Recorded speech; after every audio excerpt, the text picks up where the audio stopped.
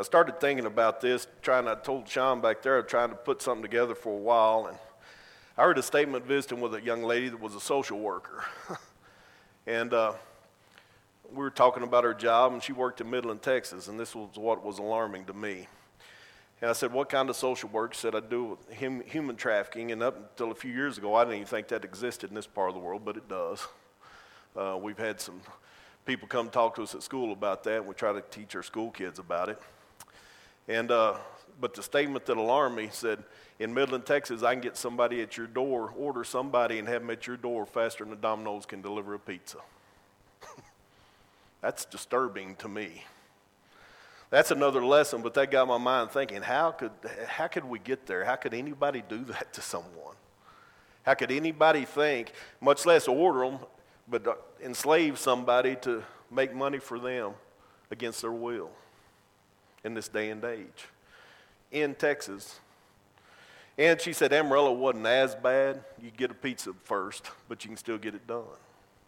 And that's going to be a topic down the line. And you might think, well, we're not going to go out in human traffic. Well, it might not have talked to us now, but I wanted to tell you that's what got my mind started. But sometimes when we're dealing with others, like Britt said this morning, talked about, and I promise you, him and I didn't get together to team up on anybody. But when we're dealing with others, sometimes we put ourselves up above them maybe, and there's a little rift that can divide us. So I think it's something in our country that as he said this morning, it's about self. If I don't like it, I change it.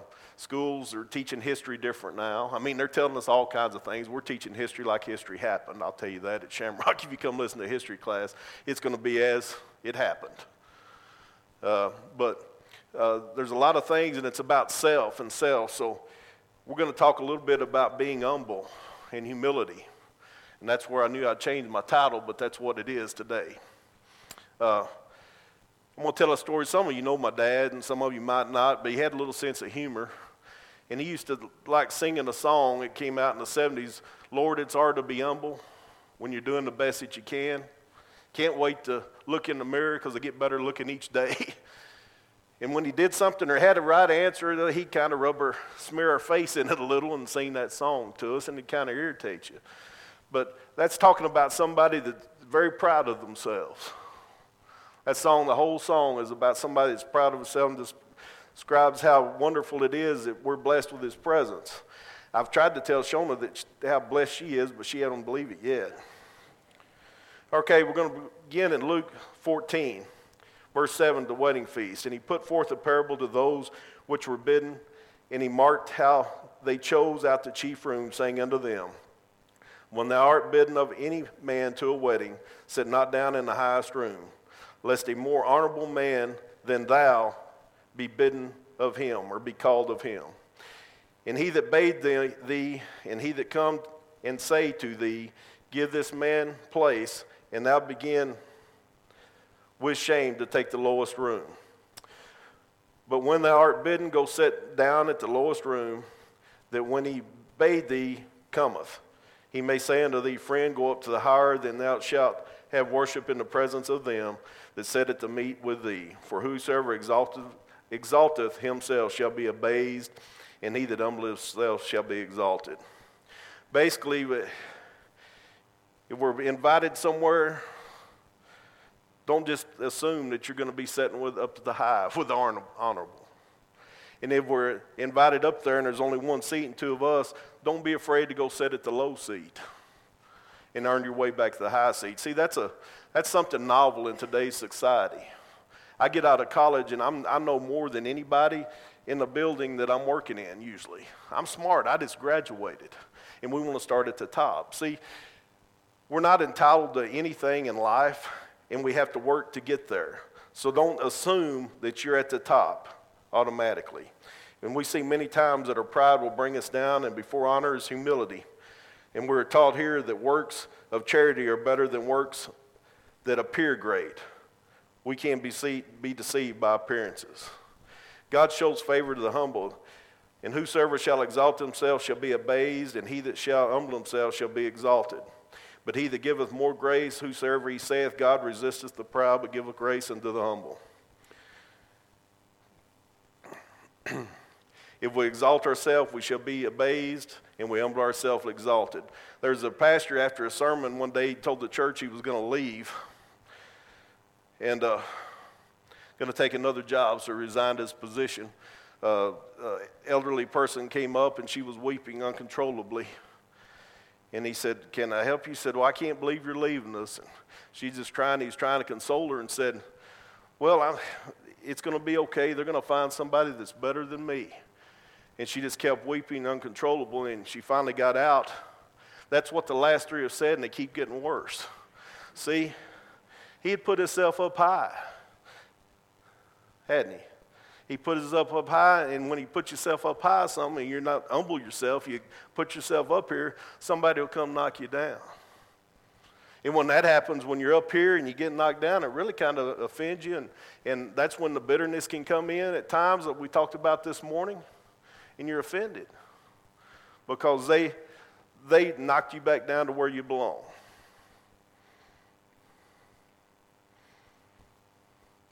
Pride displeases God. Proverbs 8:13. The fear of the Lord is to hate evil, pride, and arrogancy, and the evil way. And a froward mouth do I hate. Hate's a strong word. Very strong word. And here it says the fear of the Lord is to hate evil, pride and arrogancy, and the evil way, and a froward mouth do I hate. Arrogancy here means majestic pomp, proud, swelling. A froward mouth means perversity or fraud, talking to hear yourself talk, thinking you're better than others and letting everyone know it. That's displeasing to God. The prideful will fall. Whosoever let him that thinketh he standeth take heed lest he fall. We need to be conscious of our weaknesses and not feel that we have none, or we will fall if we think we're standing alone. On the plane flight, the pilot sent his flight attendants. They worked real hard to get through this flight. It was rough, it was bad, and they were tired. It was long. And the pilot, as I would say, when he landed the plane, is a little rough, but he pancaked it on the runway. And he's sitting here going, their policy was you had to go stand at the door and talk and invite people back, thank them for flying with you. And he's going, "Man, I don't want to do this because it's a rough flight. And I'm a bad landing. The passengers are going to let me have it." But he said, not prideful, he went and did his job and stood there. They come through, and to his amazement, nobody said much. They said, "Thank you, thank you." And an elderly person was walking up in a cane, and she said, "Sir, I have one question." And he said, "What's that?" She said, "Did we land or get shot down?" So up until that point, everything was fine. But I'm going to ask you, if he went in with attitude like he was the perfect, everything was fine, as somebody else's fault, how would you take that statement? Would you take it well? He went into the attitude knowing that he didn't feel like he performed well and did his job, therefore he could take it well. You see, sometimes if we just realize that we have weaknesses, realize we have faults, realize we have shortcomings, just like everyone in this room, and we're not above anybody, we're all in this together trying to get to the same place and do right and live Christ-like, we can laugh at things that might hurt our feelings at times. We can enjoy one another. So we need to, sometimes it's a way in our life how we're perceiving things or how we're seeing things, and if we just change our perception a little and reboot, it gets a lot easier for us. God wants us to live humble lives. He has showed thee, O man, what is good, and what doth the Lord require of thee, but do justly, and to love mercy, and to walk humbly with thy God. Do justly, love mercy, and walk humbly with thy God. That's what he wants for us, to live humble lives. He has a promise to the followers, humble yourselves in the sight of the Lord, and he shall lift you up. And we need to understand only by the grace of God do we have a chance of the heavenly home. We need to humble ourselves in the sight of the Lord. The humble will be rewarded. Whosoever therefore shall humble himself as a little child, the same is greatest in the kingdom of heaven. You know, sometimes at work, and I've made this statement that Melvin made in his story, he had a rough day and goes home, and everything went wrong. It was a Monday on a Thursday, and those are worse than Mondays on Mondays. And things weren't going right. He went in, and he's disgusted, complaining.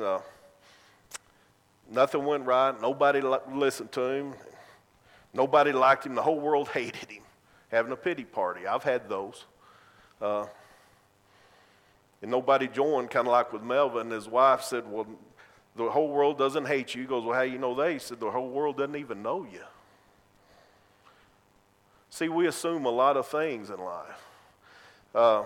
We assume that it's about us always. And it's not. I had a favorite line when I coached and taught, and I hadn't used it in a while. I'd tell kids, the world doesn't revolve around you, and it's my job to teach you what your parents want. This is not revolving around you. This is a team. This is we work together. And that's really what we lose sight of sometimes. But we see here, if we're humble ourselves as a little child, what's a little child? When they're trying to do a task or get scolded, do they forget quick? Mine did. Mine still forget when they get in trouble, what I tried to get them to do at times. But they go back and they try again. Learning to walk, did they just quit because it's hard? They keep on.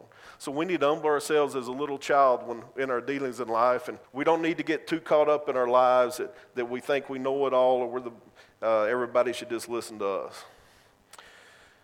Jesus followed the will of God, and being found in fashion as a man, he humbled himself and became obedient unto death, even to the death of the cross. We have an example here that Jesus was willing to lay aside his divine form and glory and make himself a servant. He came to save us from sin. He was obedient to death. Jesus knows exactly what we went through. He lived it and gives us an example of how to live an humble life of a servant in this world. Even as the Son of Man came not to be ministered unto, but to minister, and to give his life as a ransom of many. Jesus came to serve and shed his blood so we may be redeemed by his blood. He did not come as a king, but a humble servant. Here are two examples of Jesus that Jesus gave us, that he humbled himself to come save us. 2 Corinthians 3 and 5, God is the source of strength and power. Not that we are sufficient of ourselves to think anything of ourselves, but our sufficiency is of God. We need to always remember that all that is good comes from above. We must always do things that glorify God and serve him in a way that's pleasing. When serving is not about the server, but the ones being served. You know, when I was talking to Kenneth one time about things in basketball, and we talk about other things in basketball, but we do talk about basketball some. Saying to be confident in yourself and go and you try to be the best and you let everyone know. She said, Dad, we're supposed to be humble. How do I do that? And I thought that was a pretty good question coming for her. It kind of floored me a little bit because I just thought she was going to listen to me. She said, Dad, but in the Bible it says be humble. See, I think we sometimes get confused. We can have confidence in ability. We can have confidence in ourselves. We can have confidence in God's word. We can have confidence in our religion. We can have confidence in our jobs. We can have confidence in our relationships. The difference in this is the confidence and arrogance is if I think I can play better than you and I tell you about it every time I see you. Or if I think I'm living more righteous than you and I let you know it every time I see you. You know, that's what we talk about not being humble. You can be confident. And I found I put this up here because of that question she gave me once. Humble on the outside, confident on the inside. Be humble in your confidence, yet courageous in your character. Calm, be alert, relax, be ready, smooth but sharp, humble but confident. Be strong but not rude. Be kind but not weak. Be bold but not a bully. Be humble but not shy. Be confident but not arrogant. I think we do need to be confident in ourselves. I think as Christians, people need to see confident people. I believe that. But we also need, there's a way difference between confidence and arrogance, and we need to be humble in how we go about our lives. Lastly, we're going to read this. We need to remember we're tools in the hand of God. Excuse me. Samuel Bringle, who was an early Salvation Army official, was once introduced as the great Dr. Bringle. He later wrote in his diary, "If I appear great in their eyes, the Lord is most graciously helping me to see how absolutely nothing I am without him, and helping me keep little in my own eyes. He does use me, but I am so concerned that he uses me and that it is not of me the work is done. The axe cannot boast of the trees it's cut down. It could do nothing but for the woodsman. He made it, he sharpened it, and he used it. The moment he throws it aside, it becomes only an old iron. Oh, may I then never lose sight of this." We're here to serve God. We're here to spread God's word and tell people of Jesus. We're here to be humble servants of him, and we cannot lose sight of that in the world. We all have shortcomings, and we all need each other to move forward to our heavenly goal. Thank you for listening to today's sermon podcast. If you'd like to know more about this subject or any other Bible topic, send us a message at our Facebook page, The Church of Christ, Wheeler Area.